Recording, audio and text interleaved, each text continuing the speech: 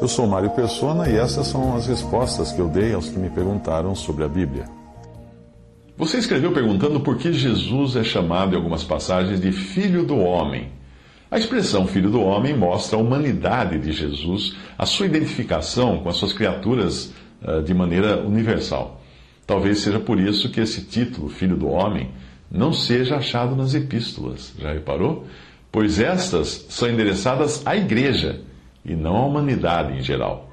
Para facilitar o entendimento disso, eu vou traduzir um trecho do que está no Concise Bible Dictionary.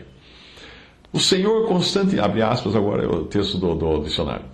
O Senhor constantemente falou de si mesmo como sendo o Filho do Homem, um título que o conectava como sendo a cabeça universal e não meramente com Israel, especialmente no que diz respeito aos seus sofrimentos, ressurreição e reinado. Enquanto ele caminhava neste mundo, ele podia dizer o Filho do Homem que está no céu, como ele falou em João 3,13. Embora sendo Deus, ele foi um perfeito homem. Ele podia sentir cansaço, fome e precisava de sono. Ele orava como alguém dependente de Deus, ele foi abandonado por Deus e ele morreu. Todavia, ele era o justo, de um tipo moralmente diferente de todos os outros homens. Ele era o segundo homem, o homem do céu. 1 Coríntios 15, 47. De acordo com a Epístola aos Hebreus, Cristo se tornou o Filho do Homem, a fim de provar a morte por todos. Hebreus 2, 9. A fim de aniquilar o que tinha o império da morte, isto é, o diabo, em Hebreus 2, 14.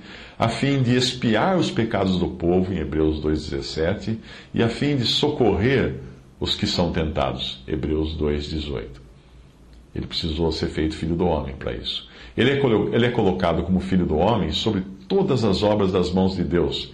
Ele é o herdeiro de todas as coisas, de acordo com os conselhos de Deus. Ele irá reinar até que todos os inimigos sejam colocados debaixo de seus pés. E ele então será aclamado Rei de Reis e Senhor de Senhores. O Senhor disse que o Filho do Homem virá na glória de seu Pai com seus anjos.